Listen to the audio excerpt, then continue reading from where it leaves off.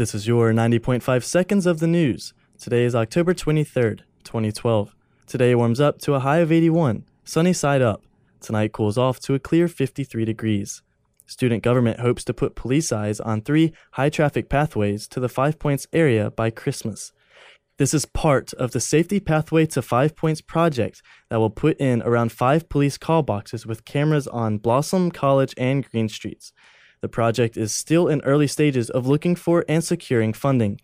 Each box cost around $5,500, bringing the total to about $30,000.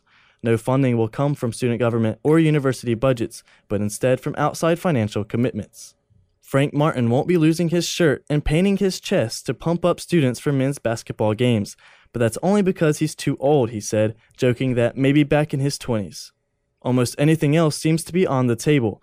Martin met with students and student ticketing coordinator Adrian White at the Colonial Life Arena after Monday's practice. They brainstormed ways to get the Garnet Army back in the seats, including t-shirt and pizza giveaways and more visibility on campus for Martin and his players. Martin said, quote, "If you guys need me to go jump in the stands with you, I will. I'm willing to do whatever it takes to get people in the building and win games." South Carolina women's volleyball defeated Mississippi State Friday night, but was swept by Ole Miss Sunday afternoon. They're home this weekend and face Auburn Friday and Texas A&M Sunday. The team looks for revenge as it lost to both teams earlier in the season.